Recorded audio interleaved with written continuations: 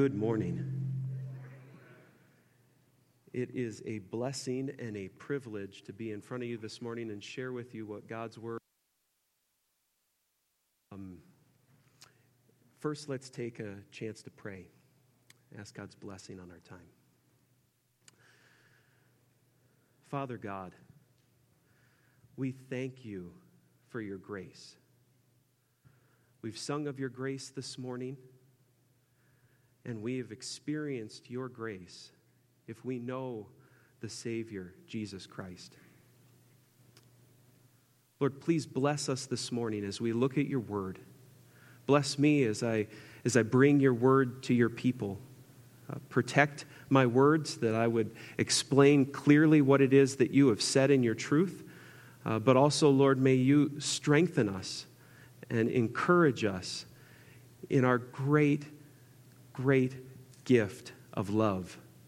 Love for one another as brothers and sisters in Jesus Christ, in whose name we pray. Amen. People can be hard to deal with sometimes.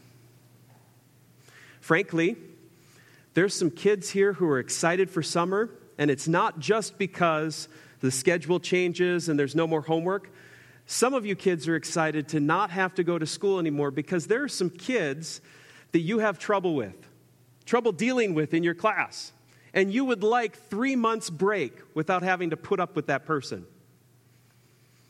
Frankly, us adults, we understand the same dynamic, right? Like, you can have a sense of excitement that someone else was taken off of your project and assigned to another one because they're just difficult to deal with, right? Maybe that same summer break has some of us worried because when the kids go off, that is the break. And when the kids come home and they're home all day for the summer, that's the relationship that's difficult to deal with.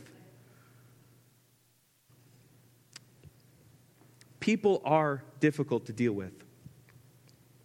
Maybe you have someone like this in your life. Let's call him Jason. Jason is pushy, abrasive, and rude. Now, we know that we're supposed to be patient, and we know that we're supposed to be kind. As Christians, we try to keep showing love. But frankly, we can get tired of dealing with all the drama.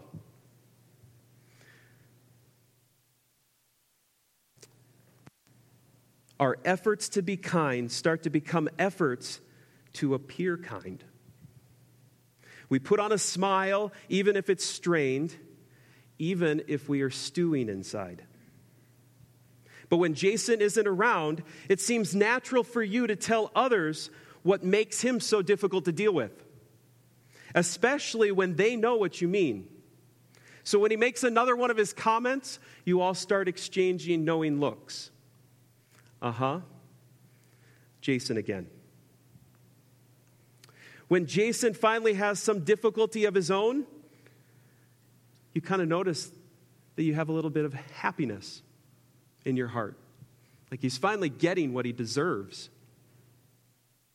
whether you'd admit it or not. When he's recognized for a job well done, there's times where you feel a sense of injustice. Your contribution shouldn't be ignored. Why should he get all of the credit? When you work with people, your efforts at showing kindness can be stretched. If I can repurpose a great line from Bilbo Baggins in The Lord of the Rings, your love feels like it's been stretched like too little butter over too much bread, right? Like you're just being expected to do more than what any person really can. I mean, honestly, wouldn't anybody have trouble with this guy? In our passage today, the Apostle Peter sets out to deal with these kinds of relational strains. But his focus is not primarily in school, the workplace, but in the church. Because people can be hard to get along with, even if they are your brothers and sisters in Christ. So we're going to open our Bibles this morning, if you have them. 1 Peter chapter 1. Terry so wonderfully read our passage of Scripture to us.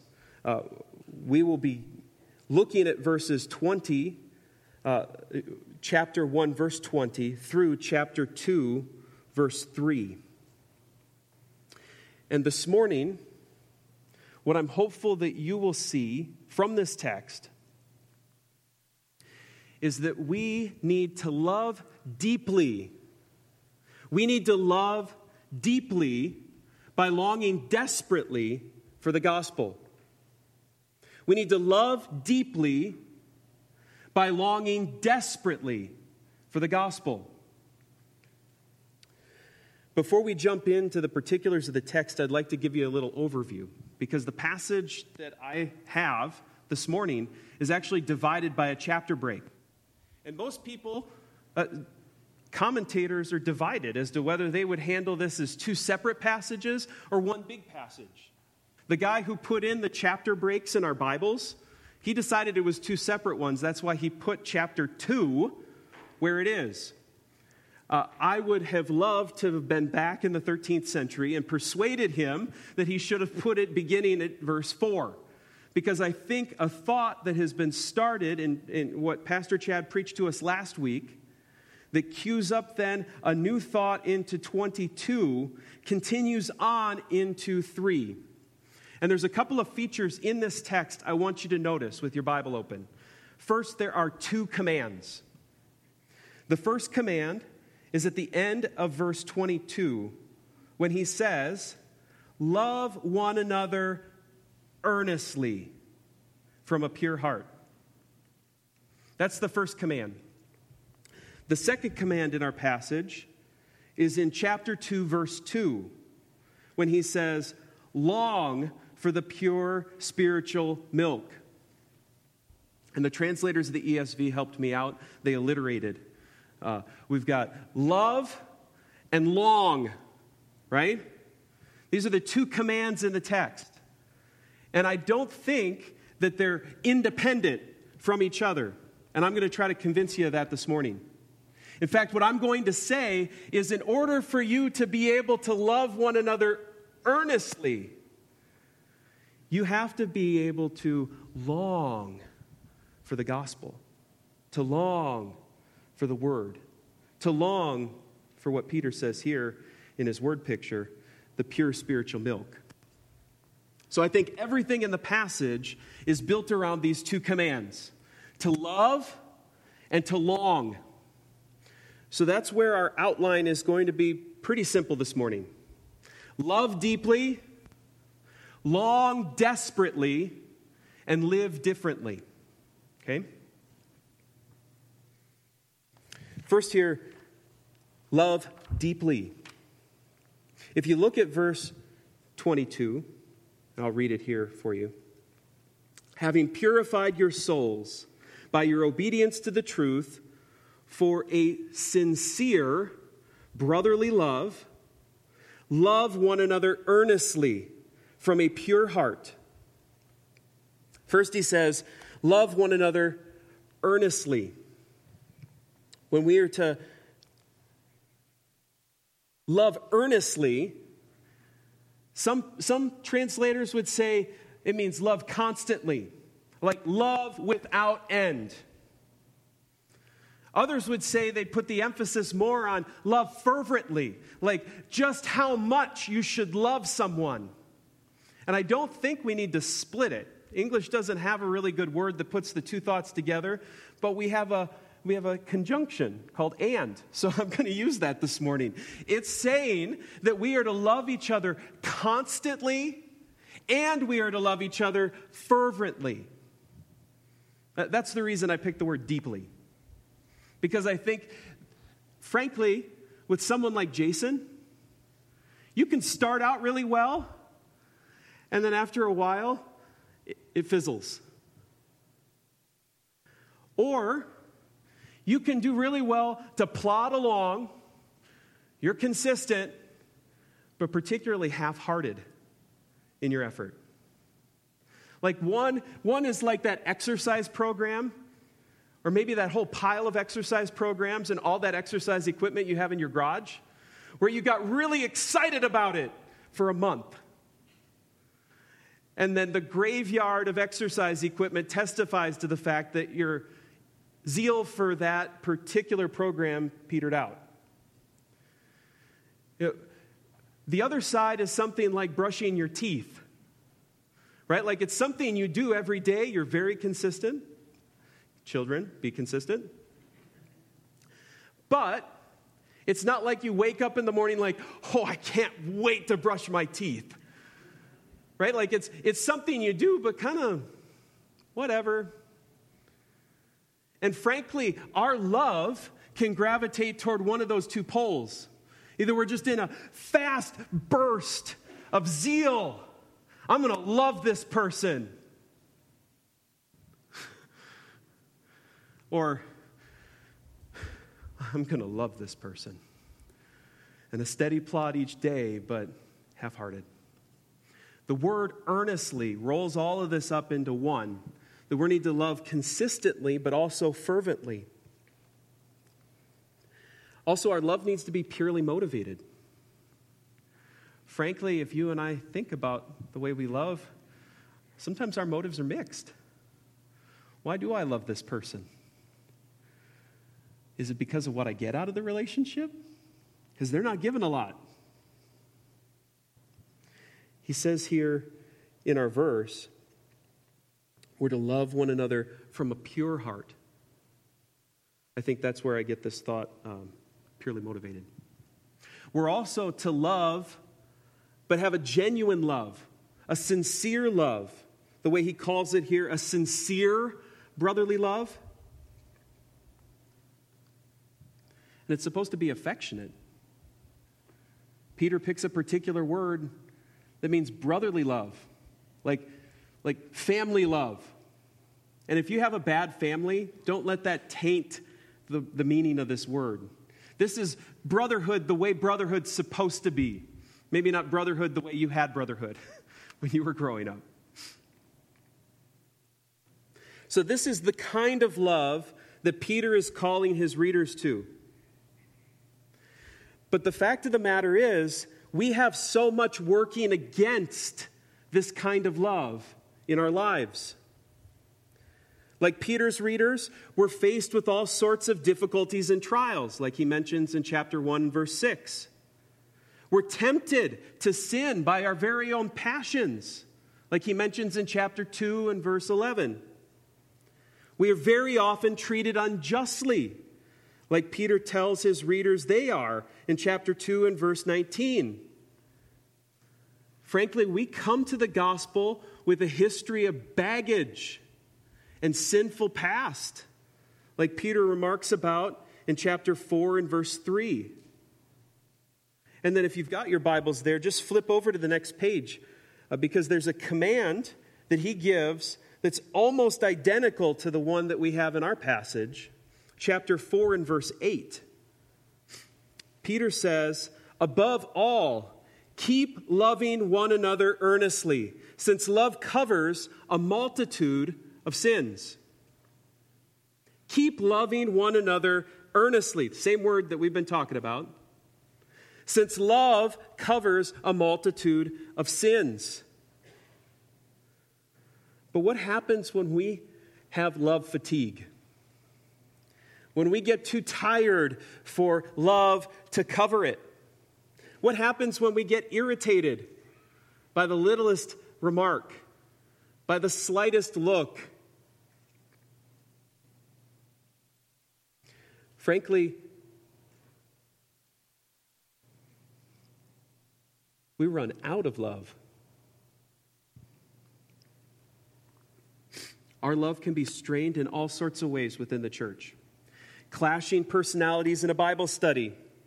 Disagreement about procedure in a church meeting. Minor areas of doctrine that don't really affect the direction of the church. Who gets to lead the group? The last year and a half, there have been tensions in every church that I have interacted with about COVID protocols. How should we handle what the state says? How should we handle what the church needs to do? There can be issues between church members about church leaders. There can be issues between church leaders about church members. They can be discussed openly in the church foyer. They can be whispered about in the church parking lot. They can be posted in block letters on Facebook. When our love is strained, it starts to show cracks. Peter points out, I think, what are cracks in strained love in chapter 2 and verse 1 when he says, "Put away all malice and all deceit and hypocrisy and envy and all slander." Like, first, here, let me give a qualification to this whole sermon. Parkers Lake Baptist Church, I love you, and I know that you love me. I've been a member of this church since 2004, and I am so grateful that I get to call you my home church. I love you with a brotherly affection, and I miss you dearly when we have been away. You do what this passage says very well. You love one another earnestly. And I think Peter, in writing to the churches he was writing to too, would have said something similar. As we talk about the things that I'm going to share here in this verse, I just want you to understand that I am encouraging you to press on in what you are doing very well. But do you see that Peter here uses the word all 3 times in our verse? Chapter 2, verse 1. He says, "Put away all malice and all deceit, hypocrisy, envy, and all slander." I think his point is to say, of any kind, get rid of it. He's not saying 80%, good job, guys. Passing grades, solid marks on the love. But he's saying anything that is contrary to the earnest love I'm calling you to, get rid of it. Even a smidgen of it, even a hint of it, get rid of it. Get rid of it. There's something here, even for a church, that really does love one another. Because they're all relationships, I should say, all relationships have stress cracks. There's places where love is calling us to love people who are unlovable. And frankly, these kinds of things show up when we reach the end of the butter and there's still more bread. Instead of being genuine, we can hinder others from knowing the truth and make ourselves appear better than we really are. That's deceit and hypocrisy, like you mentioned in this verse.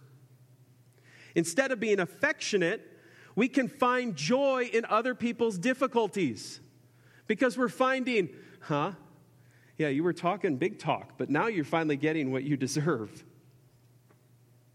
Instead of being purely motivated, we can resent people because of what they have. That's envy, like what he's talking about here. Instead of being earnest in our love, we can say things that make others look bad. That's slander. And don't just think that slander means saying false things about people. It's highlighting bad things about people so they look bad before others.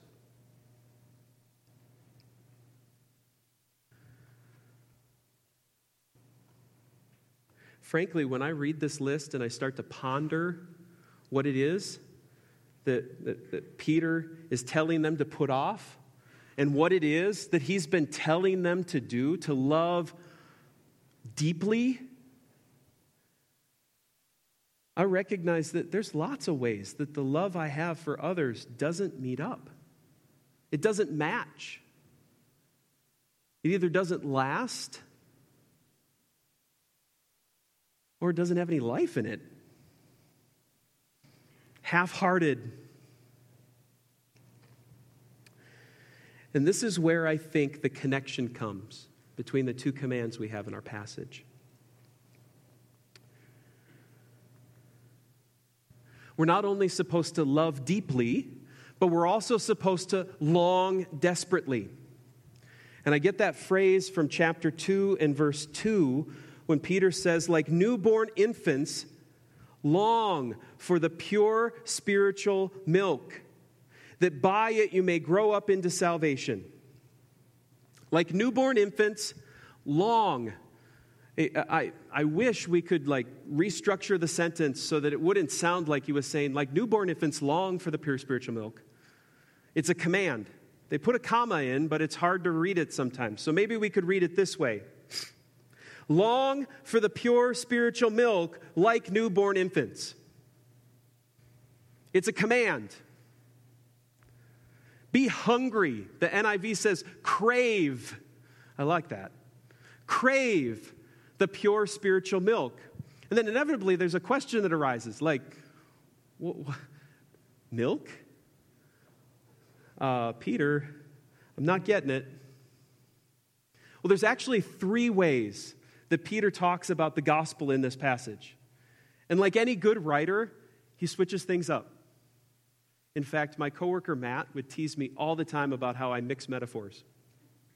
And I would tell him, well, it's apostolic.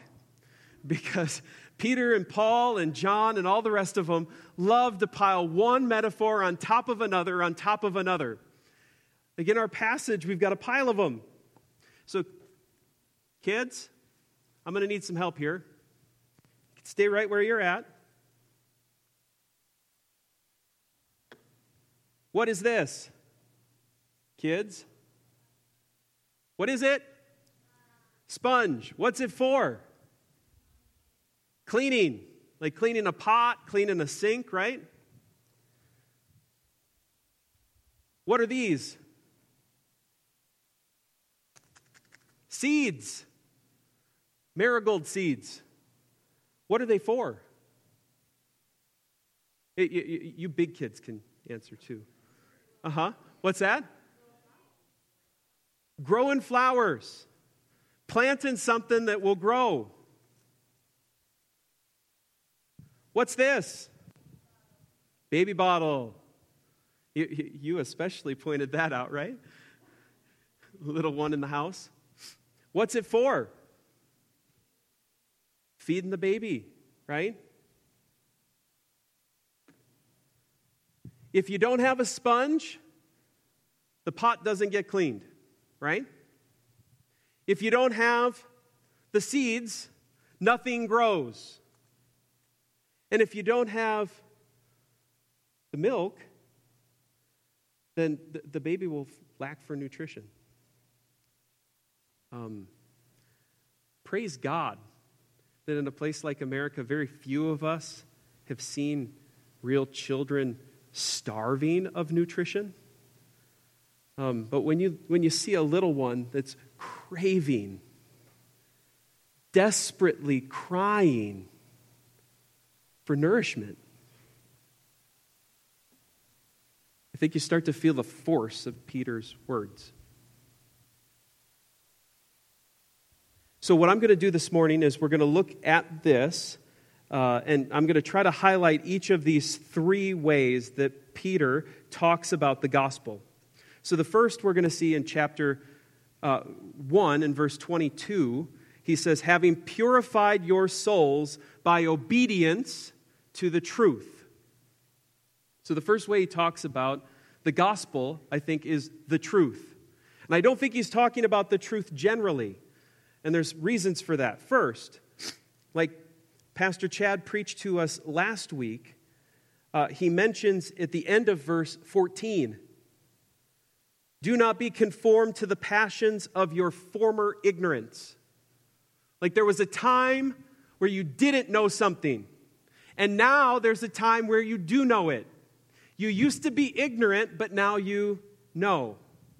And that's actually the word as well that he ends up using at the very beginning of verse 18. He says, knowing that you were ransomed from your futile ways, not by perishable things such as silver or gold, but with the precious blood of Christ, like a lamb without blemish or spot.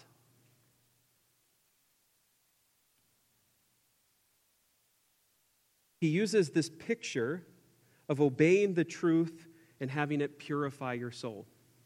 I don't think he's talking about obedience generally because of what he says in chapter 1 and verse 2. According to the foreknowledge of God the Father and the sanctification of the Spirit, for obedience to Jesus Christ and for sprinkling with his blood.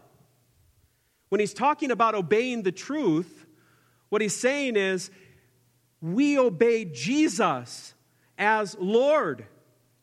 He says, believe, and we believe. He says, repent, and we repent. He's talking about conversion here. He's talking about someone moving from having not known the truth about Jesus to now knowing the truth about Jesus. And he says it's like purification. He's using all sorts of Old Testament language, like the lamb that we just read about, whose sacrifice purifies sin. He's using language like clean and unclean because the law was all about being able to approach God only if you were cleansed. And so he uses this simple word truth to describe the gospel truth, the message of Jesus' death, and then also his resurrection, which we'll get to in a minute, for the sake of our sin, so that we can have our sins cleansed, purified. The gospel cleanses our souls. Just pointing the word out here. Having purified your souls. The gospel is about doing an internal work, not just an external work. God isn't about cleaning up people on the outside. He's about cleaning them from the inside out. That's what the gospel does. It cleanses us and purifies our thoughts, our intentions, our emotions. It cleanses us from our sins. But it not only does that, the gospel also gives us new life. And he uses another metaphor here as we press on in reading. We could read our command again. He says, love one another earnestly from a pure heart, since you have been born again, not of perishable seed, but imperishable, through the living and abiding word of God. For all flesh is like grass, and all its glory is like the flower of grass. The grass withers, the flower falls, but the word of the Lord remains forever. The word of the Lord. Yes, generally he does mean, when he's quoting Isaiah 40 here, that all of the word of the Lord will remain. Like Jesus said, not a word of his will pass away. All of the words of the scriptures will be fulfilled. But there's like a blinking light right after his quotation that helps us understand he is speaking about the word of God and meaning the gospel when he says those words at the end of verse 25. And this word is the good news which was preached to you. He's saying that the gospel is the seed that brings new life.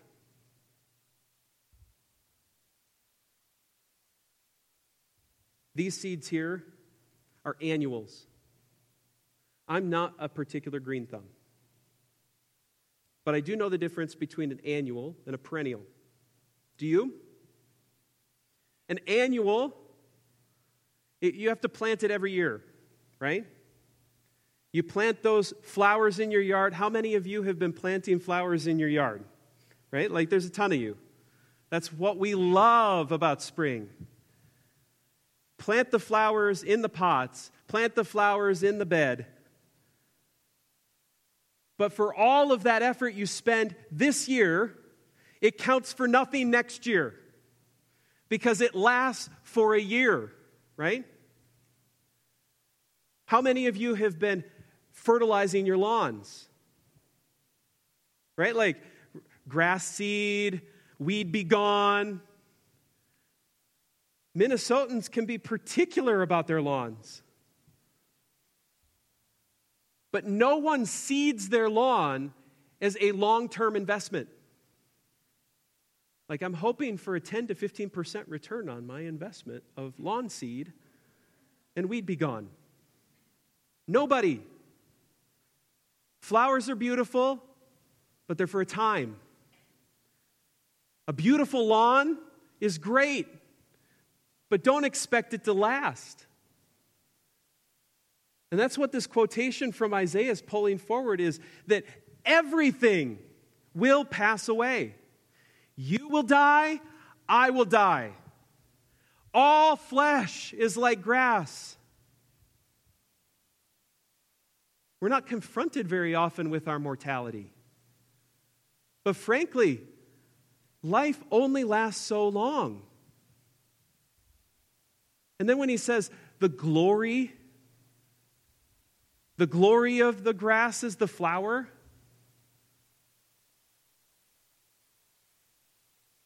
everything about us as people on this earth will pass away too. All of the cars, all of the houses, all of the job success, all of the vacation spots. I'm not saying any of that is bad. Flowers are good, grass is good, but don't depend on them lasting forever. You can't hang everything on your lawn because it'll die. And so will most everything else in this world. But there is something that will last forever. And he tells us it's the gospel.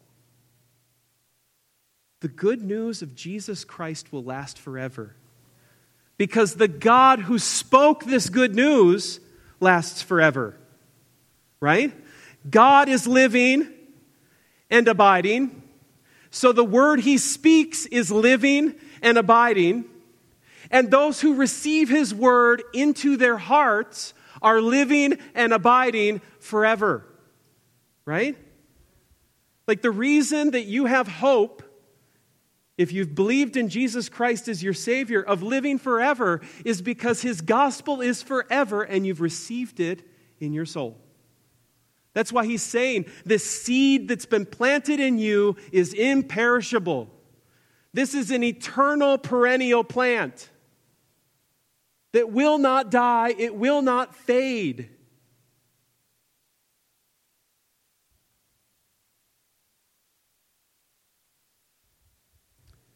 The glory of this earth will fade. But there in verse 21, we read about a glory that will not fade. I'll begin reading in verse 20. He, meaning Jesus, was foreknown before the foundation of the world and was made manifest in the last times for the sake of you, who through him are believers in God, who raised him from the dead and gave him glory. There is a day when every knee will bow and every tongue will confess. Above the earth, on the earth, under the earth, everyone will recognize the enduring and everlasting glory of Jesus Christ.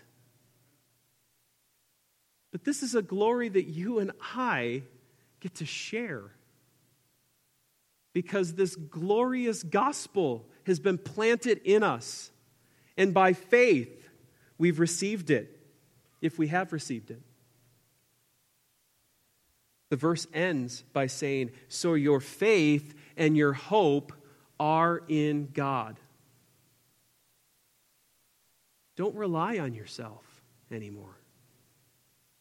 Recognize that everything has been provided in the death and resurrection of Jesus for you to have real and lasting and enduring value forever. if you would just accept his word. So not only does the gospel cleanse our souls and give us new life, it also nourishes our spiritual growth. This is the baby bottle, guys. Verse 2 of chapter 2.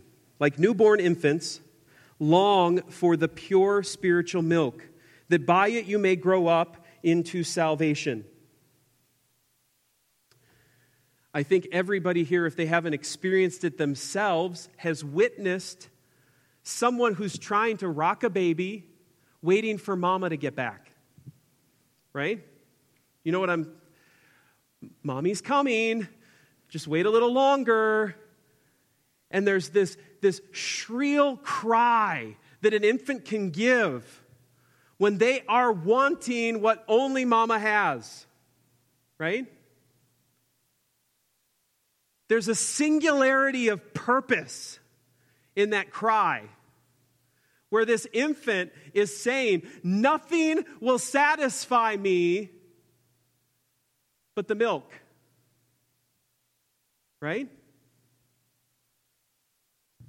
No amount of rocking and cooing is going to do it. There's a singularity of purpose. This child knows in its desperation that there's only one thing that will give it what it needs. There's only one thing that will lead it to be content. And that's milk. The picture here used of newborn infants shouldn't imply to you that the churches that Peter was writing to were all new converts. I don't think that the point was to say they were all brand new babies in Christ. I think it's to imply that we never grow out of our need for the gospel. The milk of the word isn't something we grow out of. Actually, it's something we grow into. He says that you may grow up into salvation.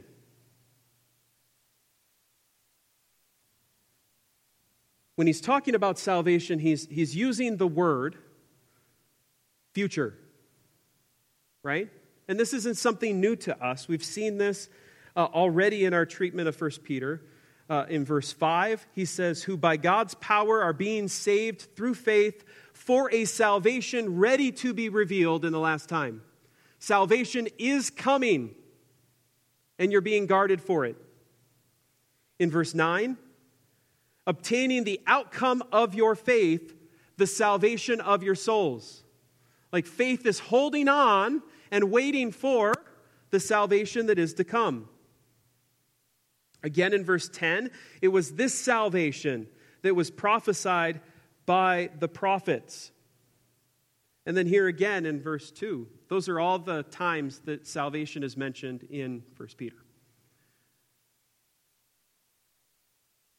It's not wrong for us as Christians to say, I am saved, because the work is as good as done. Jesus died. He rose again. You are now God's children and a part of God's family. But Peter and the New Testament in general uses the word saved or salvation about that final day when God makes everything right. And that's what we're headed toward. If maturity was what we were trying to figure out in Peter's metaphor, maturity would be getting to the day when finally Jesus comes back and all that we've been promised in salvation is realized.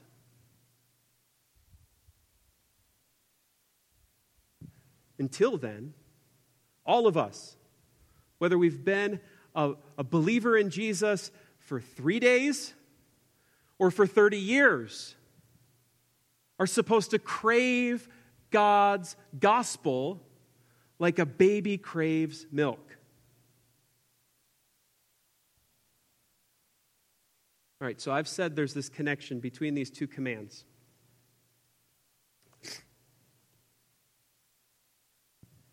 And I think it causes us, if we recognize it, to live differently.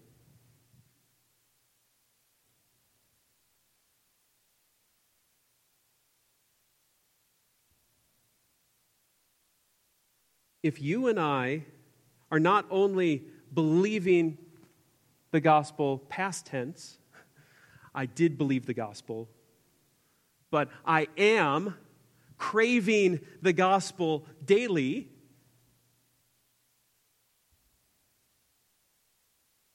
then I think it would bring transparency instead of hypocrisy. Right? The sins that we read of in chapter 2 and verse 1, the gospel brings cleansing. Right? The gospel brings cleansing.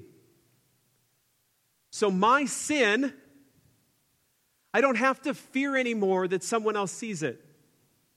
Before God, I am clean by believing and trusting in the gospel of Jesus Christ. So I no longer have to hide who I am before other people. I can be open. I don't have to put on a face and look good. Like, what family hasn't felt this tension when you're all yelling at each other to get in the car and get dressed and ready to go to church? Right? How you guys doing? Great. How's your week? Like, ah. But he's smiling, but it's more of a glare than a smile. Is it because we're afraid of saying that actually this morning we had a fight and got angry with each other?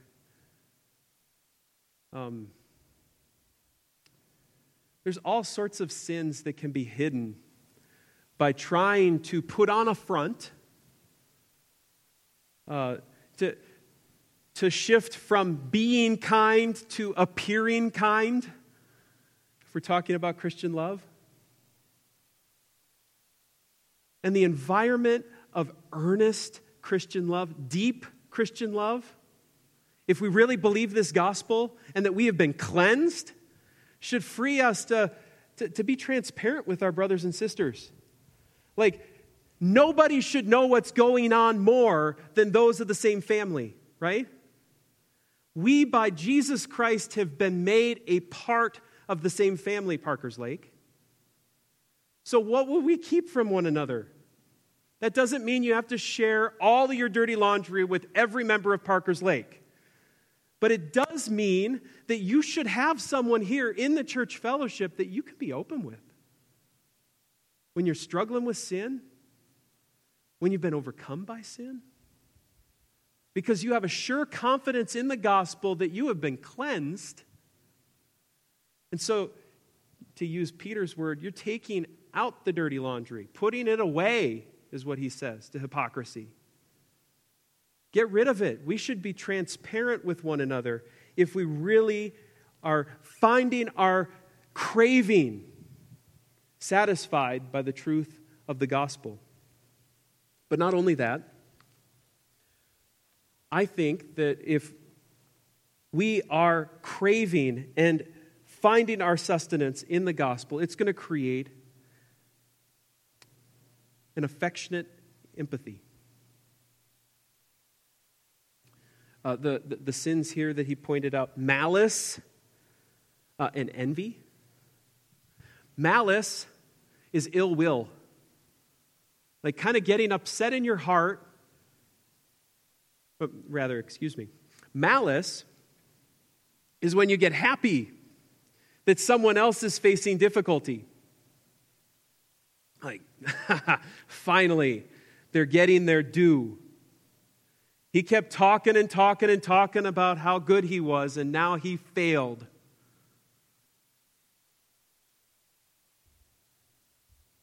Envy is almost the opposite. It's when someone has the success that you wish you had.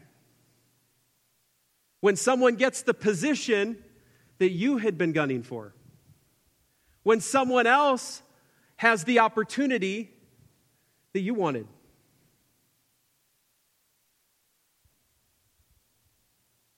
Paul tells us as the church that we are to rejoice with those who rejoice and weep with those who weep.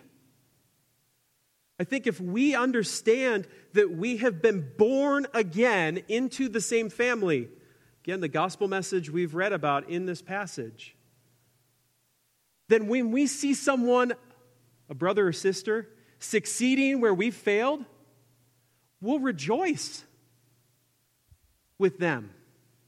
We're free to do that now because it's no longer a competition. The family rises or falls together, right? We're not trying to gun it out with one another about who can be better, or you got ahead of me, or that's not fair.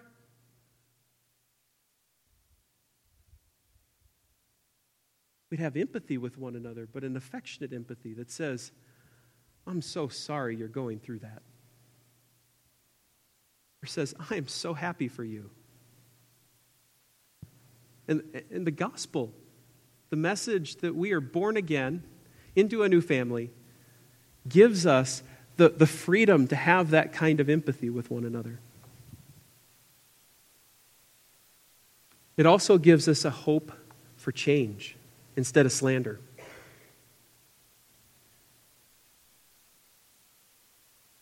If indeed, he says, that by the gospel you can grow up into salvation, it means that we don't have to stay the same as we were, right? The whole idea of growth is progress. Even the whole point of new birth, how radically different we can be because we have been given new life by God through His gospel. So when you see someone and their failures, their shortcomings, their sins, you don't have to call those out. You don't have to highlight them in front of everybody and say, did you see the way he did that? Or, oh yeah, him again. Isn't that the way it always is with him? You don't have to do that anymore. Because the gospel gives you the hope for real change. Yes, this person has his failures. Yes, this lady has her faults and sins. But the transforming power of the gospel can make them new, can cause them to grow. So you don't have to put a highlight marker over every wrong that they do in slander. Instead, you can let it sit with God, and you can pray that He would use the gospel in the same way He's using it in your life by God's grace. To give you new life and then cause you to grow in that life. And do you see that something I'd highlight here about the connection between these two commands is He said we're to love one another earnestly from a pure heart since you have been born again, right? And then what other people would put out is another passage that we should deal with next Sunday. He says, now as newborn babes, crave. And I'm going to say, crave the same gospel that gave you new birth. Right? The same thing that gave you new life is what will nourish you and strengthen you to love each other deeply. So you can hold out. You don't have to lose hope in that relationship when that person just won't change, because they can change. Not in themselves, but God can change them through His gospel. And then if I could just say here, I think another way that the gospel, craving and finding our sustenance in the gospel can make us live differently is we exchange deceit for the truth. I was remarking as I was studying that the word that he uses for pure spiritual milk, some Bibles would translate it unadulterated, right? It actually means guileless, if you're looking for an older term. Like without craftiness or twistedness. It's actually the same word that he uses for deceit in verse 1, only not that. So this is a milk that is not deceitful, if you're tracking with me. It doesn't have something stuck in that leaves it tainted. You know, how many recalls do they do at the grocery store because they find out that some product has been tainted and that whoever consumes it will be poisoned? So they start telling you on the news, there's been a recall on spinach, there's been a recall on milk. Because you want the pure stuff, right? Something else in there besides what you bought off the shelf could harm you. And what the gospel holds out for us is the truth in its purity. We don't have to hide the truth anymore. Could I just make a petition to you all? It's so hard to know what's true nowadays, right? Like all of us are so overwhelmed with which newscaster do I listen to, which channel do I turn in on. We all just kind of want to throw our hands up like, I don't even know what is true. I can tell you what is true. The gospel is true. There's lots of things you can't be sure about. But there is something that you can be sure about. Believe the truth about Jesus Christ, his death and resurrection, and all that it brings to those who believe in him. And let it transform who you are. Let it empower and enable you to love people beyond your ability.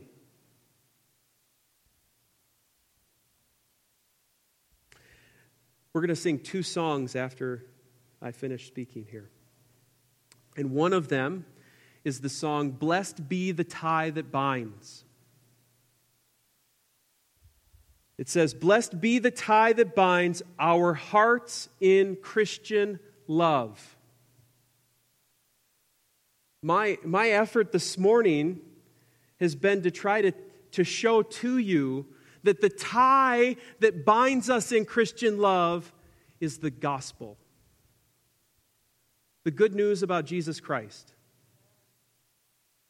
And when our love slackens, when our love is strained, we need to bind ourselves back up together with the gospel. We have been made a part of the same family.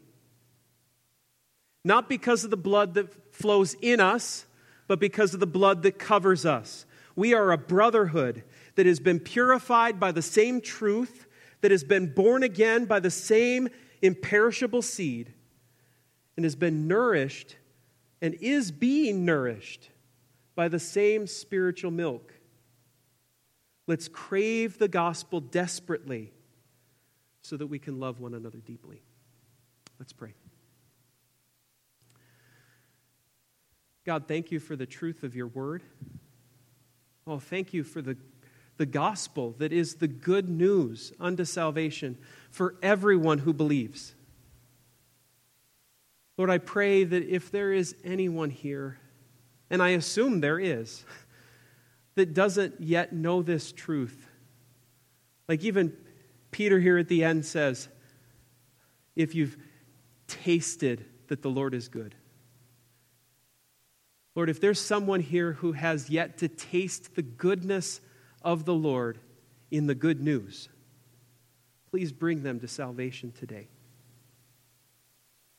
For those of us, Lord, who find this craving in our hearts, I pray, Lord, that we would find our sustenance and our strength to love one another the way that you were calling us to in the gospel. Thank you for the message of salvation that we can share with one another in a platform like this. But Lord, I pray that this would not only be the content of our conversations, but this would shape our conversations, our attitudes, our interactions, our relationships as a church body. Bless us, Lord. With this we pray. Amen.